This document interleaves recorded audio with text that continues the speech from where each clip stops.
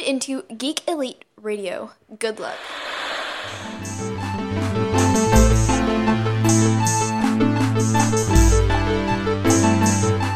Hello, listeners. This is Christopher out at Geek Elite Radio, part of the Imagine If podcast. Today we're out here at the Mission Valley Library Comic Con. Mission Viejo, thank you. A little too much sun for me. But it's been a great day. We got a lot of people out here coming out to see all kinds of walks of life, a lot of costume folks and folks like that. So I'm here with Bob Brechoff and Marv Wolfman. Great comic book fans, and I'm hopeful that you'll recognize the names. Bob, you are the world's Guinness Book of World Records most largest comic book collection. Yeah, so you have me beat. So how does that feel to hold that title? It's kind of an accomplishment. You know, I look at it as I have the largest comic book collection of somebody who's bothered to jump through all the hoops that Guinness puts in place to verify the collection. You know, there might be other people, and certainly there are comic dealers and people like that that have huge comic book collections as well. So I think that I'm in and amongst the top, but, you know, I've been recognized by Guinness, so that's always fun. That is definitely a feat. It's awesome. I know I like to look back at my man cave and see everything up on the shelf and in the boxes and take pride in those moments. And Marv, you are a creator of a lot of characters, a lot of great stuff from both Marvel, DC, independent works. This one was kind of a neat touchstone for me. I remember as a kid, the Disney Adventures magazine. Right. I love that. I was the founding editor for it. Yeah, that was neat. I remember when that first one came in the mail with Rick Moranis on the cover. I thought that was such a neat book. Yeah. You know? Yeah. So it was a pleasure to work on there, and the only reason I stopped, I did it for 4.5 years, is they moved to New York, and I wasn't going to move to New York. Also, at the time, were you here on the West Coast of California? Here. Oh, wow. And I had moved from New York, so I wasn't about to move back. Yeah, that makes things harder. Well, let's see. All right, so gentlemen, I'd love to talk some comics. I mean, you guys are titans in this stuff, so this would be fantastic. So I always like to start off the interview segment with Secret Origins. So how did you get into comics? What's the first comic you remember picking up off the newsstand or reading about? Well, for me, I was watching a TV show called Howdy Doody, which was a very popular kid show, and normally at the end of it I would get up to change the channel. We didn't have remote controls back then. You had to physically get up. That's what kids were for, right? That's what kids were for, but I was a kid. So, and I didn't get up, and the show that was on, to change it to another channel where there was another show that I generally watched.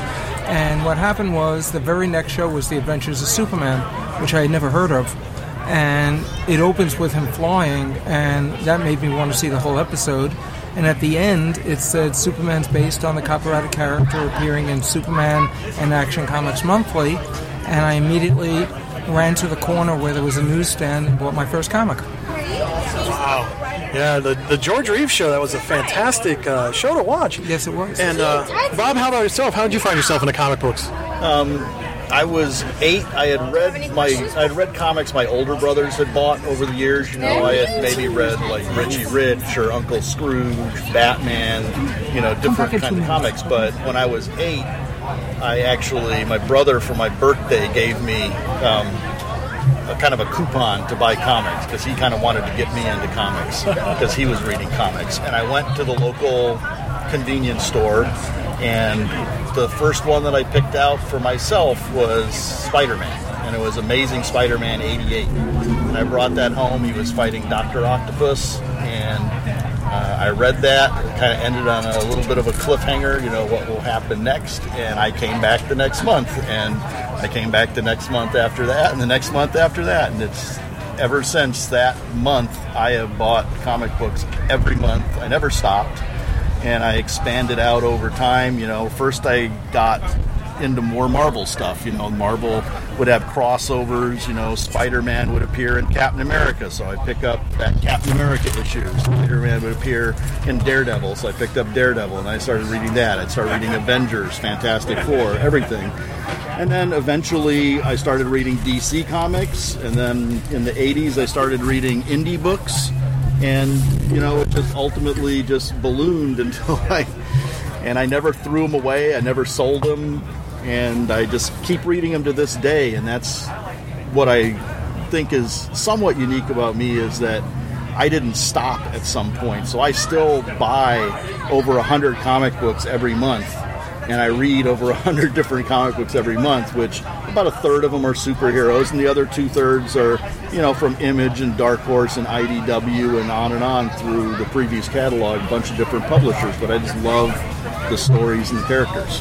Yeah, that was a neat thing as a kid growing up, was you'd always cheat and buy the Avengers and Justice League because you got the most superheroes, out of your comic book page.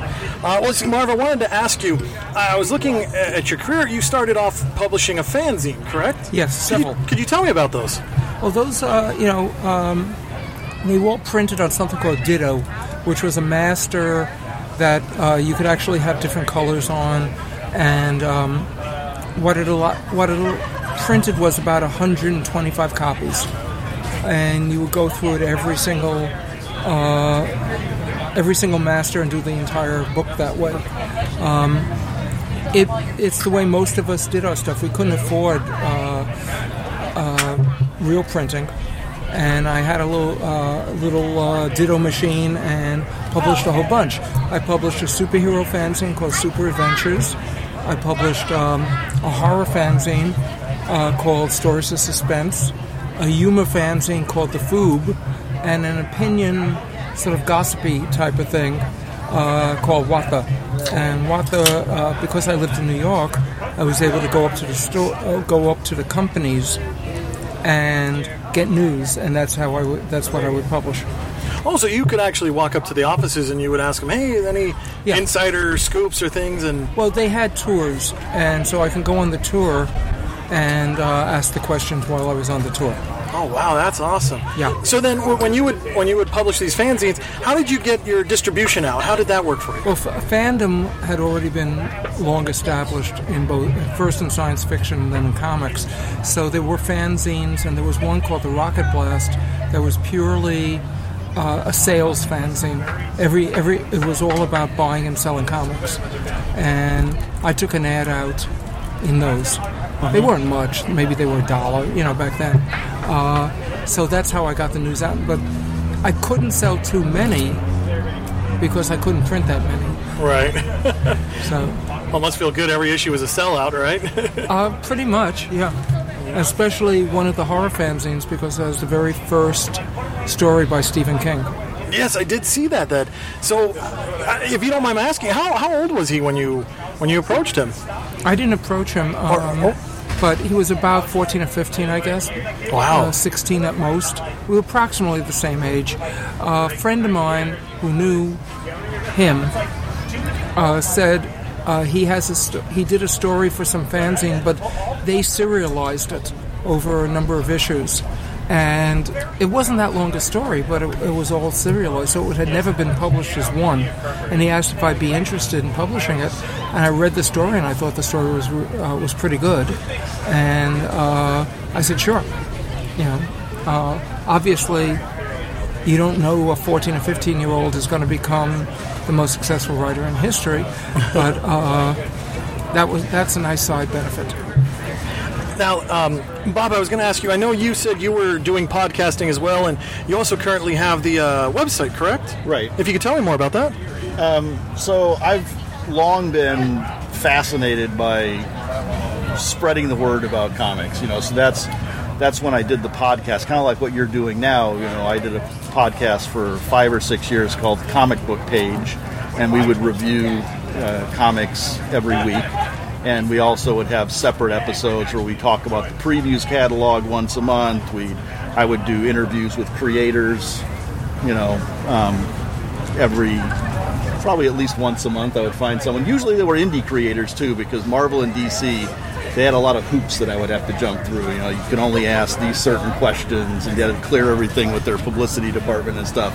The indie guys who owned their stuff, they could pretty much say whatever they wanted to say. So I would gravitate toward those guys. But I really liked that kind of telling people about stuff, And then I moved from that to the website I have now called comicspectrum.com, where it's just it's a fan site. I don't I don't do advertising. It's just something that I put out because I like spreading the word about comics. And I've got a Facebook page, the same name, Comic Spectrum, and we talk about comics. We post, about comics we're buying, and we put reviews up of comics. I have some resources on the site where I talk about, buying new comics, buying back issue comics, buying original art, how to store your comics, how to do all these different kind of things. And I'm always happy to talk with fans who want kind of tips on, how do you preserve, 100,000 and some odd comics, and, how do you do this or that? Because, we share the information with each other. It's kind of like what Marv did back with his fanzines, except now we can get to a few more people, sometimes, on the internet, just because the information flows so easily. Nice. Well, let's see. I wanted to ask this because I noticed you name dropping a moment ago. Gil Kane. How was it like to work with Gil Kane? Well, when I grew up, Gil was my favorite artist. And I just loved his artwork. Gil was very strange sometimes in person. He and I did a lot of different series together. John Carter, Superman, and a whole bunch of others too. And I'd say whenever we worked together, we increased the sales of the book beautifully. We didn't always get along, but you don't have to. We were working together, and we worked together very well. So that's the only thing that you can hope for, is that you do work together well. Mm-hmm. Now, one thing I was curious about, I'm a big Green Lantern Hal Jordan fan, and I've always heard the story that I guess when Gil designed Hal Jordan, that he designed it off of his neighbor, Paul Newman. Is that true, or is that kind of one of those little tales that grew as time went on? I don't know. I could believe it. I could certainly believe it, because back then they tended to use different celebrities as guides, but I never asked Gil that, so I don't want to attribute information and make it factual when I have no idea. Gotcha. It's always one of those urban legends, so I was always curious about. Somebody may know, I just don't. Oh, nice. Well, let's see. Okay, so then one thing I'd love to ask is, what's your favorite comic? So being in the industry, we're all being fans here. What's the one comic you could never put down, like no matter what? Who's a character you followed, or some title that always sticks with you? My favorite superhero has always been Superman. I don't necessarily have to like the individual stories, but I totally love the book, love the character. And at Marvel, it would have been either Spider-Man or Fantastic Four, because I love those stories. Now, if you don't mind piggybacking off of that, you got to take part of Action Comics 1000 coming up here. Yes. The Curt Swan story, is there any insider scoops you'd love to give? Well, as I've explained, DC found 4 pages of Curt Swan's art that had never been published. It didn't have a beginning, middle, or end. It was just 4 isolated pages. Turns out that there was a fill-in issue done, and Curt drew it, but it was never published as itself, and that's what those. And there was some sort of special book, and I only found this out in the last few days. A special book that used several other pages from that story of Curt's, and then I didn't know any of that. All I was given was 4 pages of artwork, and I was asked, could I make a story out of it? And I love doing that sort of puzzle work, and that's what I did. I turned it into a story. Superman's not in it, and yet I had to make him the main character. That was my feeling. So, and there were no villains, but I had a villain in it. So it's all done in the writing, and I'm very pleased with my job. Nice. So, and out of curiosity, with your collection, out of the 1,000 issues of Action Comics, how many do you have? I start Action probably. It's before issue 200. So I'd say probably about 850 of them or so. I mean, I start probably around 150, 160, something like that. Mm-hmm. Wow, that's awesome. So, I mean, I'm excited to be around to get to see the Action Comics 1000. I think that's just a feat, an amazing feat. One quick thing I wanted to ask you about. One of our followers asked, with your comic book writing, would you ever like to return to Vigilante? Well, I did a new Vigilante series a couple of years ago. I created a new Vigilante, the brother of Adrian Chase, and there are characters like that. If I created them, I would love to do. And these days I'm doing Raven and Cyborg, so I enjoy doing those things. And so, to say, would I enjoy another series with Vigilante? Of course. You hope that you create something that never goes out of business. So I would love to do more. Oh, there you go, Eric. As a fan, let me throw in here that anyone who's a fan of the Raven character that Marv created, I haven't read the Cyborg that you've done yet, but the issues that have come out of the Raven miniseries so far have been awesome. I've loved them. Thank you. And anyone who is a fan of those characters should definitely go to their shop and catch up on the new Raven miniseries that's currently coming out by Marv. Thank you so much, Bob. Yeah, I've been hearing a lot of great chatter. Well, gentlemen, I appreciate this. It's been a fun day in the sun. Once again, we're out here at Mission Viejo. Their library is having a Comic-Con. I believe this is the first one. Yeah. So this is very exciting. Great talent out here. A lot of happy people. Just good times. So if you're in the area, come on by, say hello, meet Mart, and meet Bob. Listeners, thank you. And as always, geek out. And now, as a bonus, here is a section of Marv Wolfman's Spotlight panel at Mission Viejo Library Comic-Con. When I'm going to do Crisis and I'm figuring out the storyline, it suddenly strikes that this librarian character is a great pivot point for it. And I had introduced him into the DC Universe in my books a month or two earlier, and then decided to incorporate him in. And so he became the Monitor, the satellite was still there, he was spying on people, and the whole story changed. But when you're a kid and you come up with these ideas that you absolutely love, and then when you're later in the field in one way or another, you're mining the stuff that you loved as a kid. You're coming up with ideas based on the stuff that you generated. I didn't follow through on all the secondary characters, but the main storyline and the main character were really strong for me. But that's moving ahead quite a bit. So anyway, at this point I'm doing fanzines. Fanzines were these either mimeographed or Ditto Press, or a very limited thing that fans did and sold. I think I sold them for $0.25, and that included postage back then. And they were original stories. I published one called Super Adventures, which was a superhero fanzine. And I wrote most of the stories and had several people, including myself, draw them. I did one called Stories of Suspense, which was a horror fanzine. And I wrote stories there and got a lot of people to do them. And Stories of Suspense would be forgotten for the most part, except that I published Stephen King's very first story in it. He was like 14 or 15 at the time, and it was Steve King.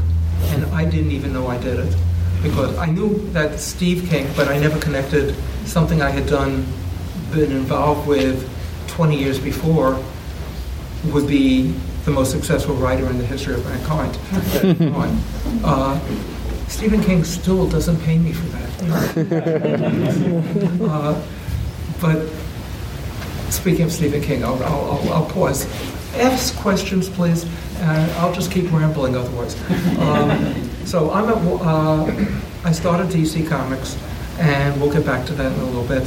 And I move over at one point when DC sort of shrinks and has this implosion that some of you may have heard about back in 1971, I think. And I went over to Warren magazines and was an editor for Creepy, Eerie, and Vampirella. Now, I had been an assistant editor to Joe Kubert and Joe Orlando at DC, so I had already had training, and that's where my reputation was, not as a writer at that particular point. So I go over to Warren, and 8 months later, I figured Warren's not the place I want to be, and Marvel offered a position there to be the editor of their black and white monster magazines and horror magazines. So I moved over. What I didn't know in the moving over was that Stephen King, who was a pretty broke teacher in Maine, saw that I was the editor at Warren, and he was looking for money. Not that Warren paid well enough, but he was looking for something, and he sent scripts, figuring that because I had published stuff in the fanzines, I would be more than willing to publish his stuff here. I would have had I not moved over to Marvel, but it hadn't been announced yet. So Stephen King, not knowing that I had left, assumed I just didn't bother to get back to him. We settled that later. And he took those original stories that he sent to me at Warren, wrote them as his first prose stories for sale to the men's magazines that he was selling to at that particular time. So I maintain, and I know I'm correct because it's me, that if I had been still at Warren, I would have published Stephen King's comics, and today Stephen King would be an out-of-work comic book writer instead of the most successful writer in the history of man. He owes me money for that. Anyway, so I'm doing fanzines, as I mentioned. It does all connect somehow, if I remember to let it connect. I'm doing fanzines and doing the stories, the suspense one. And now at this particular time, there's maybe 3 editors in the entire business, unlike today where there's 700, that would be interested in maybe seeing anything like this. Now, these are cheap fanzines. I sold them, as I say, for $0.25, which included postage. They were printed on Ditto, which is this purple master type thing. Could only make about 125 copies. Maybe you could eke out 1 or 2 more after that. So it wasn't anything big, but I sent them to the different editors. I sent them, and I sent the superhero stuff. And Joe Orlando, who was at DC, he used to be at EC Comics, but he was an editor at DC, was one of the people I kept sending it to because he was the editor of House of Mystery and House of Secrets at DC, and I was writing those type of stories for the fanzines. And he called and said, would you like to submit some material to DC? We like your fanzines. That's sort of like somebody today going online and finding an obscure website that nobody has ever heard of and going, I want to use that person. So it was that sort of weird thing. Now, synchronistically, I think I said that right, I mentioned that I was a fan and a reader of Black Hawk. I love the Black Hawk comics. Black Hawks, if you don't know them, they were sort of soldiers of fortune. They started in World War II, and there was one character there were 7 Black Hawks, and they each came from different countries.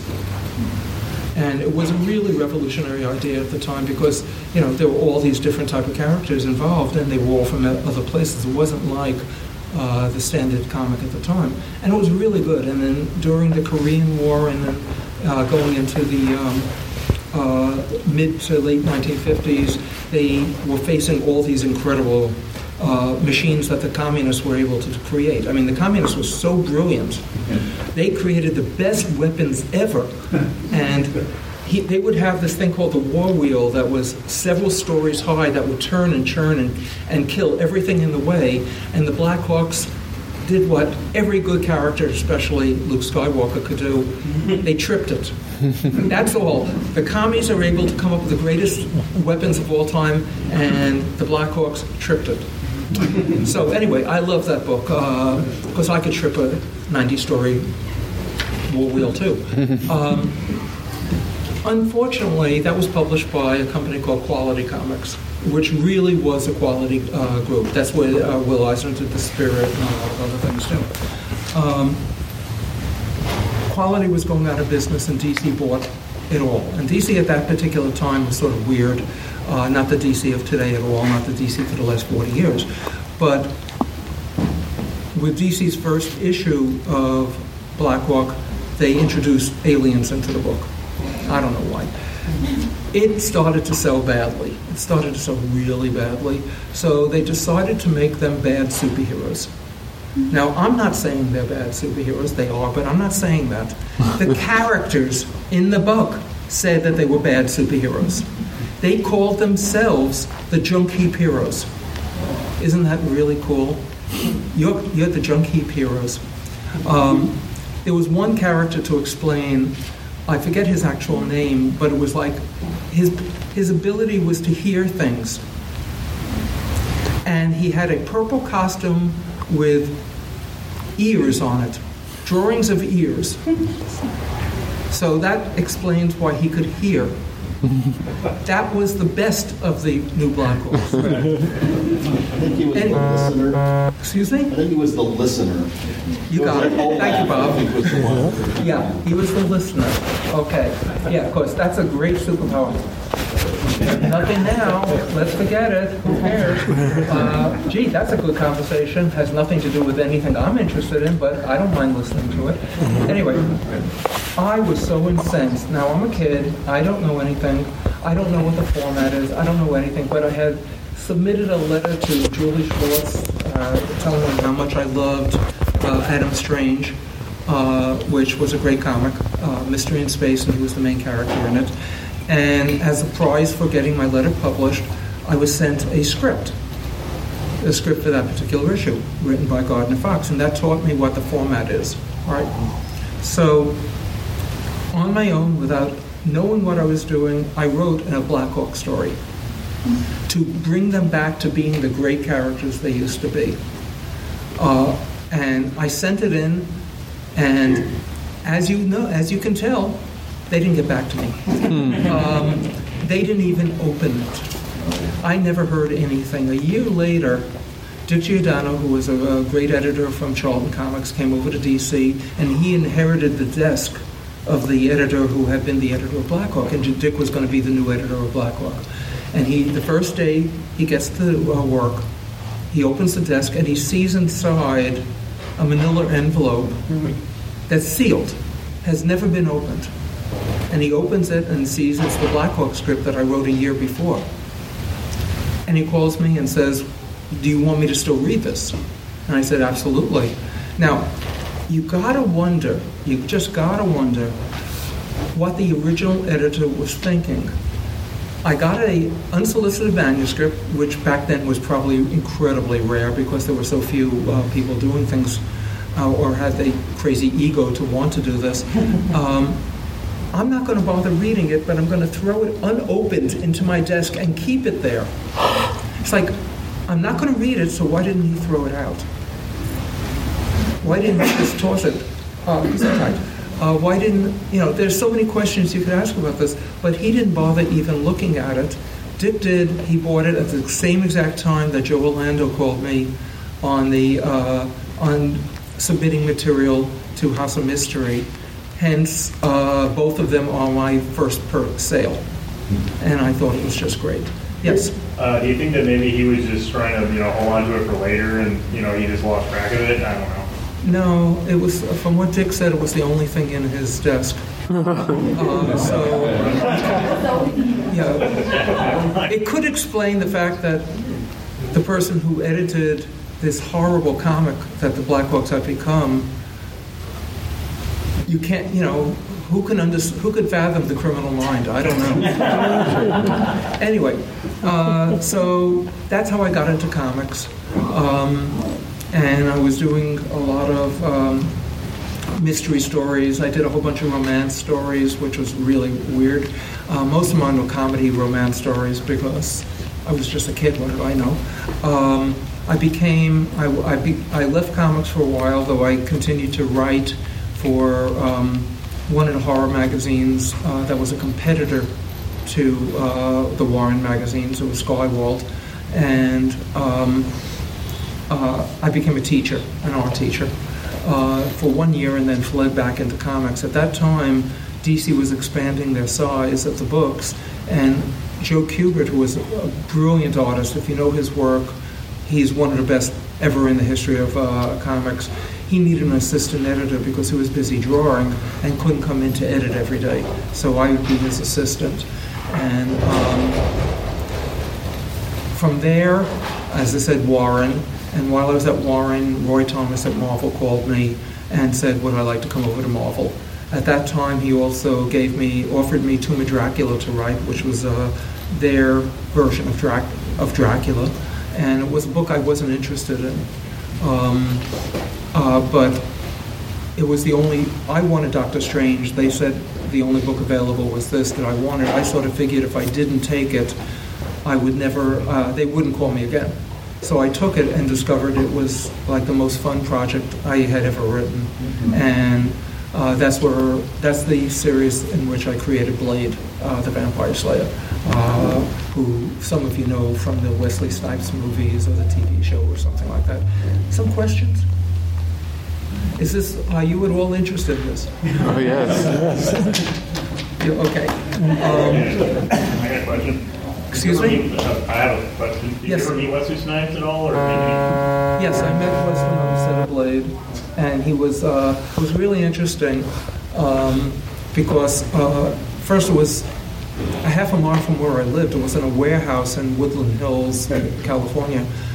They were doing that. It was a press day, so there were a lot of press there.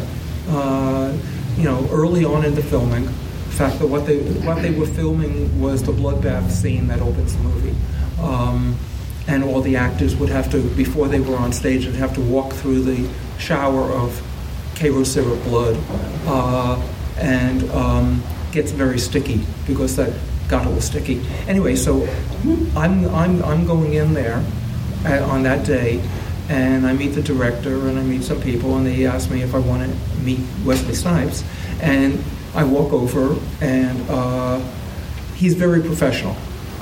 Not very friendly, but very professional. And then the director said, Marv created Blade, and it was all those, the reporters are after me type of thing was gone, and it was really, and he started to talk like a real person. It was great. He called over the unit photographer, because you have to have union, only union photographers can take photos on a set. Nobody else. I couldn't take it. None of us could. So he called up, made sure he took the photos. If you go on my website, marvwolfman.com, you'll see it, because I put it up there. And he was really nice. I liked him, and I thought he did a great job with the movie. I love the first movie. Second one's a good vampire thing. I don't think it's a great Blade story, but it's a really good vampire story. And the third one's just sort of fun. A little silly, but fun. Any other questions? What was your first meeting with Julius Schwartz like? Oh, gosh. At DC, my favorite, the question was, what was my first meeting with Julie Schwartz like? Julie is a well-known editor, was a well-known editor. He single-handedly probably is responsible for comics continuing to exist from the 60s to the 70s to the 80s before Marvel took over. He created with his writers the Silver Age. Superheroes were dead. He decided to bring the Flash back, and rather than just bring back the old Flash in the 1940s, they revamped him completely. New characters, new concepts, new origins. Julie was a fan, by the way, just like anyone here, just like me. Julie was a science fiction fan in the 30s, and he published some science fiction fanzines, along with some other people who got into comics later on as well. Julie also then became the agent for people like Ray Bradbury and Alfred Bester, who's a brilliant writer nobody knows, and a whole bunch of other people. Julie then became an editor at DC. So his background is science fiction, and the new Flash's background is very science fiction-y, New Green Lantern, Hawkman. They all use Julie's interest in that. Julie could, however, be very intimidating. And he could scare you. He could really scare you until you answered him back. Until you spoke back to him, and then he'd relax, and he wanted to make sure that you knew what you were doing. So I found them both scary and really good at what he did. An example, only because it's come up again recently because of DC's the Superman 80th birthday. In one of the hardcover books, it reprints one of my stories, which is called What If Superman Doesn't Exist? And I wrote that with Julie as an editor. But I went into my regular monthly plot session with Julie, which I would do every month, I guess. That's what a monthly meeting is. And he loved to work out the stories with you. He didn't want you to do it on your own because he wanted to really get involved with it. I'd work it out all on my own, then pretend I hadn't, because I wanted to at least talk well and give him the ideas. Anyway, we spent a whole bunch of time working on the next issue of Superman. And it took a couple of hours. And it finally worked out and was really good and no problem with it. I'm starting to leave the office and you see the pictures of like giant bolts come at you, and suddenly I had a brand new idea. I wasn't thinking of it. I had my assignment. I didn't need any other ideas. We were very happy. I suddenly got this idea and marched back into Julie and said, I don't want to do the story we just spent the last couple of hours plotting.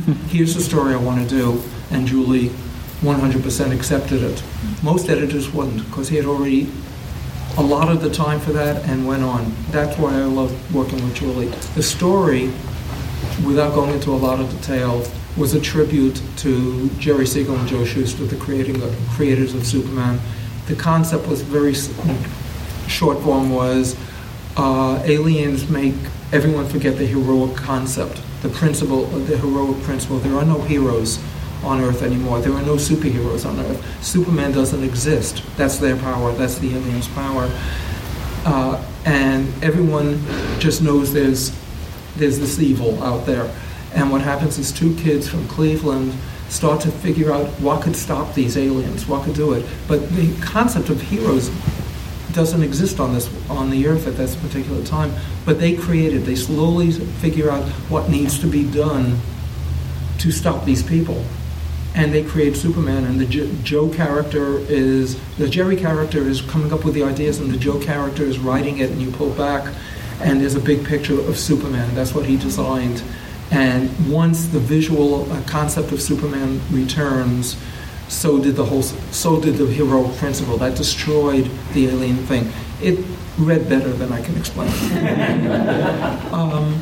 Hey, Mark. Yes. So let me just finish. So Julie was great to work with, but he was very, very intimidating. Speaking of that large Action Comics 80th anniversary cover, I understand that the new Siegel and Shuster story was a pile of art that you found when you were younger. Okay, so let's go back to me being a fan. DC at that time gave tours on Thursdays. Tour of the office, nobody else was doing that, but they did, and somebody from the production department would give you the tour. I went to school like 6 blocks away from DC, so at the end of school, if I was capable, I ran over to DC to catch the tour. At that particular time, in this particular one, I'm there, and the president, or the production manager of the company was wheeling a post office cart. You know those giant carts that you see at the post office filled with boxes and stuff like that? They're, 6 feet long, 5 feet deep, whatever. It was filled with written off 1940s artwork, never published artwork. Stuff that DC just got rid of way back then, but for some reason stored. And all thousands of pages of art was on its way to the incinerators. Now we're talking about the 60s. Back then, the artists were not interested in their artwork back, most of them. Nobody cared. This is slightly before fandom gets any, is known at all. And I've spoken to lots of artists And the most brilliant artists, they just didn't want them filling up the room, their offices. They had no room to store the stuff. They couldn't sell it because there was no place to sell it. Then fandom came in, and we slowly started trading and teaching them, teaching the professionals that this stuff had value. You should love the material you did, but you don't make a lot of money. You could sell the pages. You could do something with it. And over a period of a couple of years, they suddenly realized this. So this goes back beforehand, but we're offered, take any pages you want before it goes to the incinerator, and we dove into the thing like Uncle Scrooge into the money vault and started swimming around the artwork and all that and grabbing everything we possibly could. Now, we're young teenagers. I was maybe 16, something like that, 15, and I got so much artwork from there that I had to take a cab home. I lived in Queens, not Manhattan. It was an expensive thing, but I had to do this because I had so much art. Stupidly, I gave most of it away to friends. Kill them all for taking it. Anyway, so we take the artwork. We go down to the lobby, and we start trading amongst each other. And I realized that I had almost an entire Superman story, an unpublished Superman story. Turns out from 1946, and I start trading even better deals so I can get the entire story. So since the 1960s, I've had this never published Superman story, and never did anything with it. Paul Levitz, who had been president of DC and put together the new book, asked me, because he knew I had it, would I mind? I said, if I was ever going to let other people see the story, this would be the project to do it in. Action Comics 1000, the 80th year of Superman. I'm not positive I'll be here for the 100th, so, so we published this thing, and yeah, it's a totally unpublished story. It's still unpublished in comic books. It's now only in a hardcover, and it's a story written by Jerry Siegel and drawn by the Joe Shuster Studio in 1946. Yeah. Any more questions? Yes. How did you become involved with writing for Spider-Man? Had you shown any previous interest at all? Well, I was, first I was doing Dracula, and I was the editor-in-chief of the company. I had come over, I moved up from the Monster magazines to the black and white comics, and then became the editor-in-chief of that. I wouldn't have assigned myself Spider-Man, and I didn't. Because Spider-Man intimidated me. Stan Lee created a writing style that we had never seen before in comics with Spider-Man, and his attitude and the jokes and everything else within it. I didn't think that I could do it.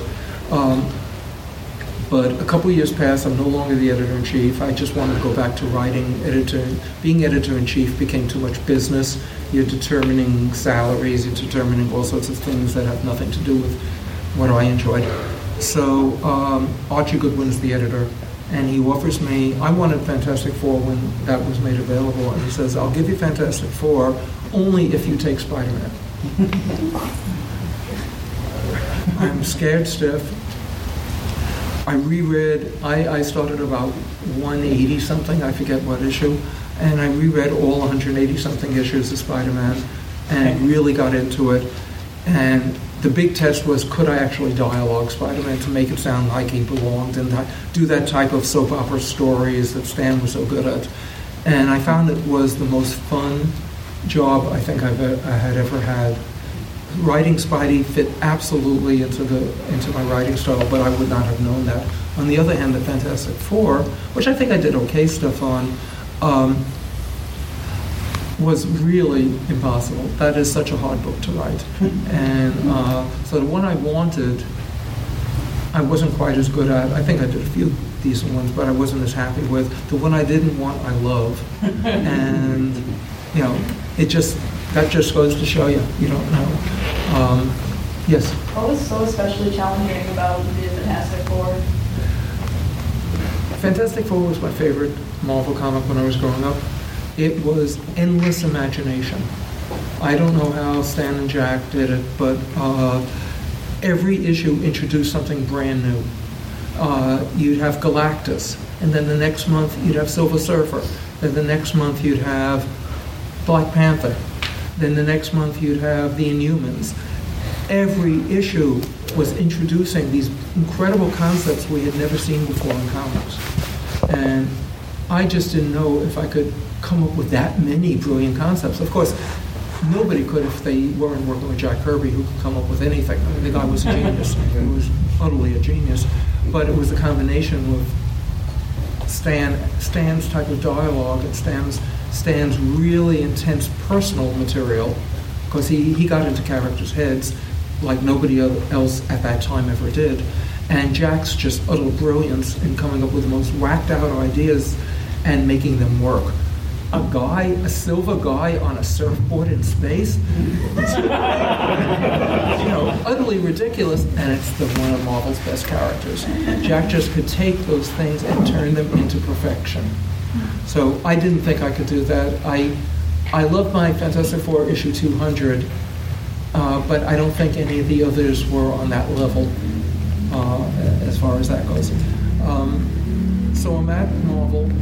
I'm editor-in-chief at Marvel. Finally go back to just writing, create a book, Man Called Nova, based on a character that appeared in my Super Adventures fanzine called Nova. And that's another Stan Lee story. So I'm starting Nova, and I'm really liking the book. Nova was aimed for the youngest Marvel readers. I was writing Tomb of Dracula, which was aimed at the oldest reader, and I wanted to do something again for the younger kids, because I thought we were losing some of them. And I'm going, the only problem with Nova is the name sounds feminine, because of it just does. So I go into Stan, and I said, this sounds like Nova should be a female, but it's a male, high school student and stuff. And Stan just looked and said, call it The Man Called Nova. Man Called Nova. That's how simple it was, and that's how, that's the type of thing. You can go into Stan and he'll have the answers immediately. It's, again, just like in Fantastic Four, it sounds whacked out, but nobody questioned that Nova sounded feminine from that point on. If it was a female character, it would have been fine, but it wasn't in that particular thing. So I'm there, and I decide I'm going to leave Marvel and go to DC for political reasons that have nothing to do with anything here. So I go to DC, and I say, here's the only thing I do not want, because I had been writing Marvel 2-in-1, which was The Thing and another character. I said, I hate team-up books like that, because it forces you to always come up with some weird character and combine characters that don't fit together or something like that. So I said, I do not want any team-up books. I don't know if there was a hearing problem at the time. I'm not quite sure what was going on, but I was assigned World's Finest, which was a Superman team-up book, and Brave and Bold, which was a Batman team-up book. So I had to get rid of those as fast as I possibly can. I got rid of one, and I got Green Lantern, which was Superman, which was and remains my favorite character. And I needed a second character. I needed a second book. Now, there's a difference between a team-up book and a team book. Team book is the same characters month after month, and and what I wanted to do was create a team book, but I wanted them to be a family. I didn't want them to be like the Justice League, which is just heroes getting together, and I didn't want it to be like the Avengers, which is just heroes getting together. I wanted it more like the Fantastic Four. They were all friends and family even beforehand, and so I worked on some ideas, and I came up with characters, and I presented the Teen Titans, the new Teen Titans, to the publisher, because I wanted to do that. That was going to be a family. I created the Raven character, Starfire, Cyborg, the Titans Tower, all of that sort of stuff. And I showed the material to the publisher, and she asked, why do you want to do the Titans? The last run was so bad. And it was truly awful. And we just looked and said, we'll do it better. Now, you could not get away with that today. You'd have to present 400 pages of proof what you were going to do and outline everything and all that, based on the fact that they liked what I had done on Spider-Man and Tomb of Dracula. They just said, okay. And we did it, and that was the introduction of Raven and in costume there she is, and all the Teen Titans characters who have morphed into this, which is a hilarious show. I'm sorry. I know that fans sometimes don't like it. I think it's absolutely hilarious. So we started the Teen Titans, and at that particular point, books weren't selling all that well at DC. Marvels were selling much, much better.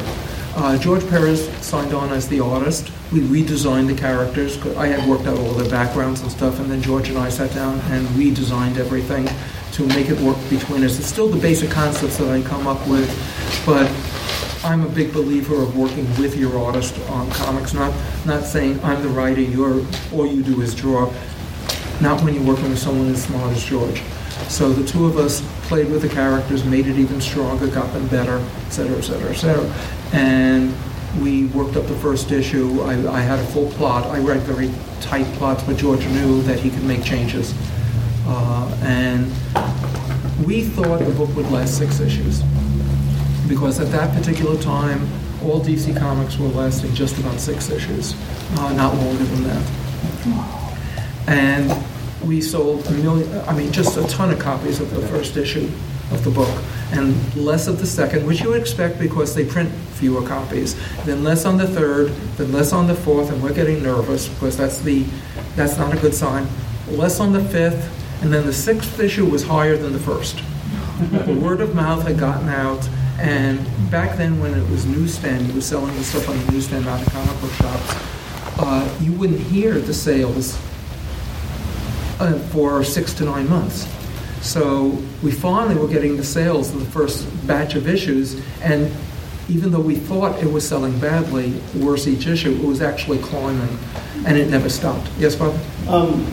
So the first one was kind of embedded in that DC Comics Presents, right? Yeah, that was the very first appearance of the Titans conceptually is DC Comics Presents 26.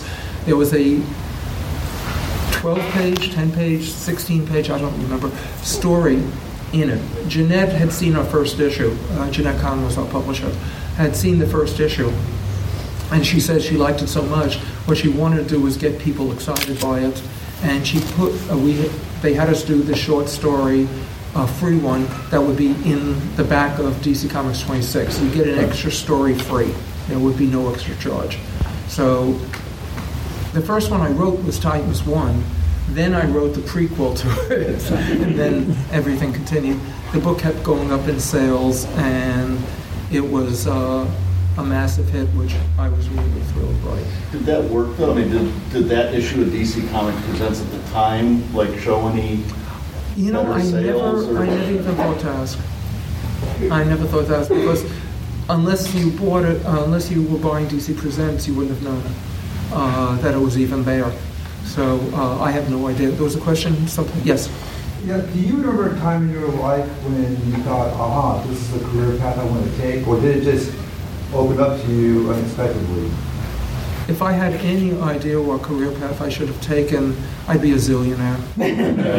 No, I had no idea. I just did what I enjoyed, and there was unfortunately no deliberate thoughts involved. But then I don't think much anyway. So anyway, so I'm now at DC. I'm working on Titans. Let me finish this. Titans, Superman, Green Lantern, something else, I forget.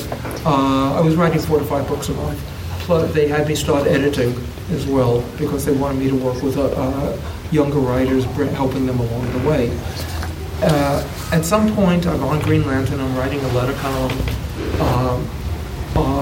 and the letter that came in was from a fan who said DC continuity makes no sense whatsoever. And he elaborates on it, and my answer was, yeah, one of these days we should do something about that. Now, I wrote that letter column in the morning, and I'm in the office, and we're all about to head to Pennsylvania for a convention. Now, I am always early. I am never a deadline problem because of that. I'm very early on everything. Well, most. Not these days, though. Back then. So I get to Grand Central Station in New York, Penn Station in New York, and are waiting for everyone else to show. They miss one train. They miss another. Meanwhile, I'm sitting on the floor at Penn Station trying to come up, just thinking. And for some reason, that stupid letter kept haunting me. And slowly I'm trying to figure out what can we do about DC continuity, what can we do about this, what can we do about that. And by the time they finally do come, 6 or 8 months later, I outlined to them Crisis on Infinite Earths. It wasn't called that back then. Just, here's the idea that I had while waiting for you guys. And, it was the rough concept for the whole Crisis book. Not the details, the main parts of it. And everyone really liked it, and we kept talking about it during the whole con. And that Monday, I went back to DC and pitched it, and they accepted that, and that became Crisis on Infinite Earths. George Perez, by the way, is the person who suggested the name. DC was always doing the Justice League Crisis on Earth 1, Crisis on Earth 2. I never even considered doing that. And George said it should be a Crisis on Infinite Earths because we're getting rid of all the Infinite Earths. And that's a crisis. And I went, boo. So we did that. And George wasn't signed on at first. He didn't actually want to do it. Because he wanted to get onto Wonder Woman. But as I started to talk to him about what I was planning month after month after month, because I had plenty of lead time to do this on, finally George said, okay, I want to draw it. I said, I knew you would. It just took a while. There's nobody at the company who could do it better. And so we did the Crisis on Infinite Earths. The hard parts of that were the death list. If you know the book, you know that Supergirl dies, and Supergirl is about to have a movie. And the reason for Supergirl dying was very simply we wanted to restart Superman. It was vital that Superman be the top-selling book, the best book up there at the time.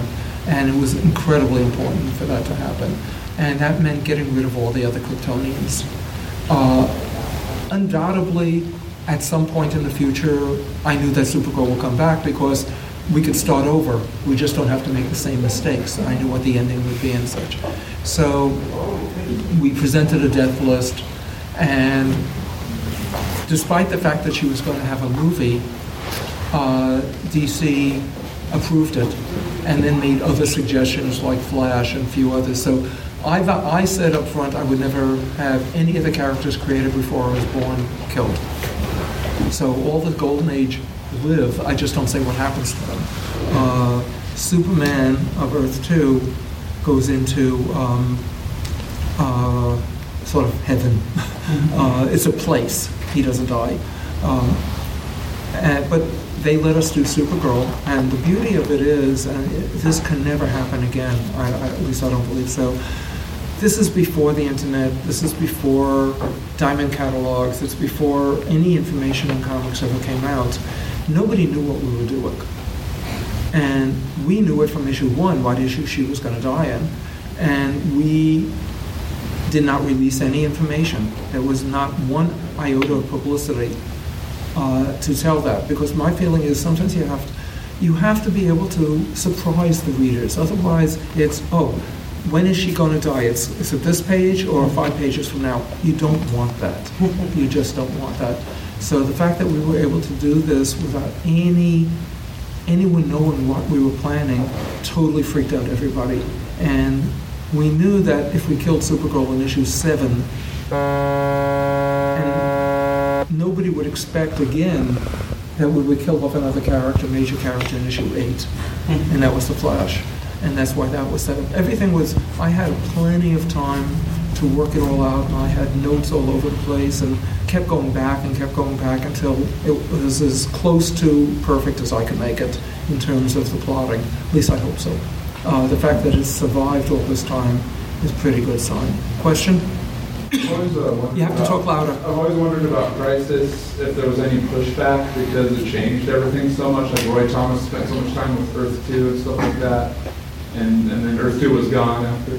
Earth 2 was gone, but his heroes weren't. Oddly enough, though there was tremendous pushback from the old fans who wanted things exactly the way it was when they were kids, Roy was probably the person who offered and did the most. Positively. He was 100% helping out in every possible way. He may not have liked it, but none of his characters were actually affected, unless he asked me to. So, but there were a lot of other people up there who really didn't like the concept of their childhood going away. But it really isn't. The books still exist. We're constantly evolving stuff. All of his childhood is still there. This is now somebody else's new childhood. And I think it's important for people to know these are stories that are going to keep evolving, and the characters have to fit when they're being published. Otherwise they're going to be old, otherwise people are going to stop selling, oh, this old thing, I've seen this plot 400 times, I've seen this character do it. You don't want that. You want people to be excited. So if you look at Crisis, there were very few crossovers in the beginning because all the people were very angry with what I was doing, and they were guaranteed that it wouldn't sell. And of course it became the biggest seller DC ever had, and then suddenly everyone asked to do crossovers. But Roy never did. Roy was involved from day one, and there were a whole bunch of really good, the most creative people up there were with it. The second tier weren't. So we got most of what we wanted done. Yes?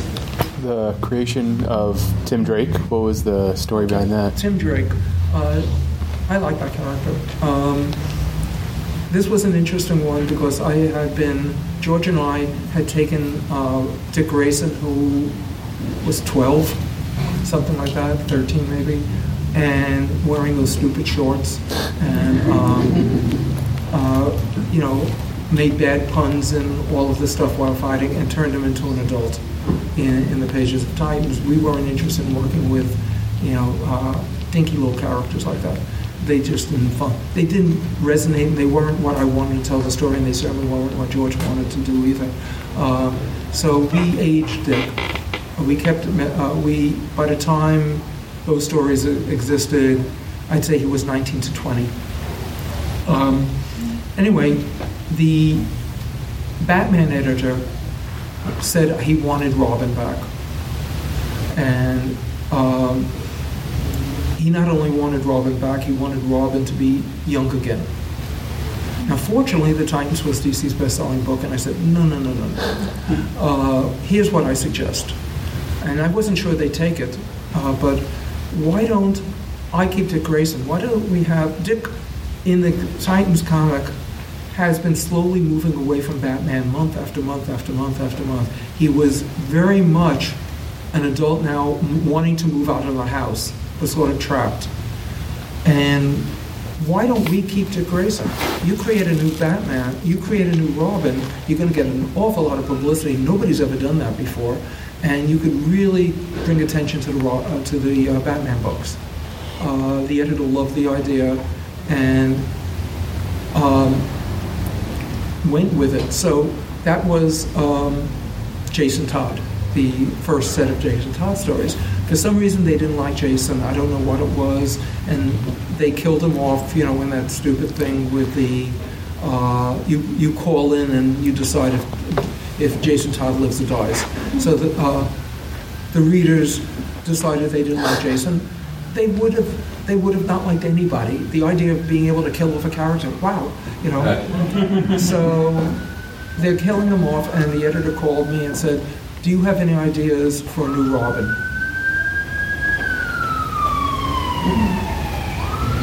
somebody's out to get me. Okay, do you have an idea for a new Robin? And I said, yeah, I would do a character who wants to be Robin, who has no interest in Batman, who is not an orphan, whose parents are killed, he has a family, and step by step, and I worked up a little document, and they decided to go with that, and try to make him a really intelligent kid, and build off of that. I'm a character writer, and my preference is strong characters, and I think readers remember that. They don't remember the fight scenes. I'm sorry, maybe one fight scene out of their entire collection, was special. But what they remember are the character bits, and remember character stories. And if they're involved with character, they will stay with you. And I like knowing who my people are before I write them. So that's essentially Tim Drake. I did not call him Tim.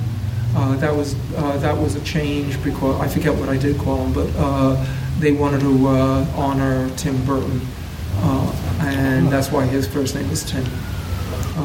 I forget. It's a perfectly fine name. That wasn't the name I had originally come up with. And then we'll do a drawing. Now, always remember to geek out. We now return you to your regularly scheduled program.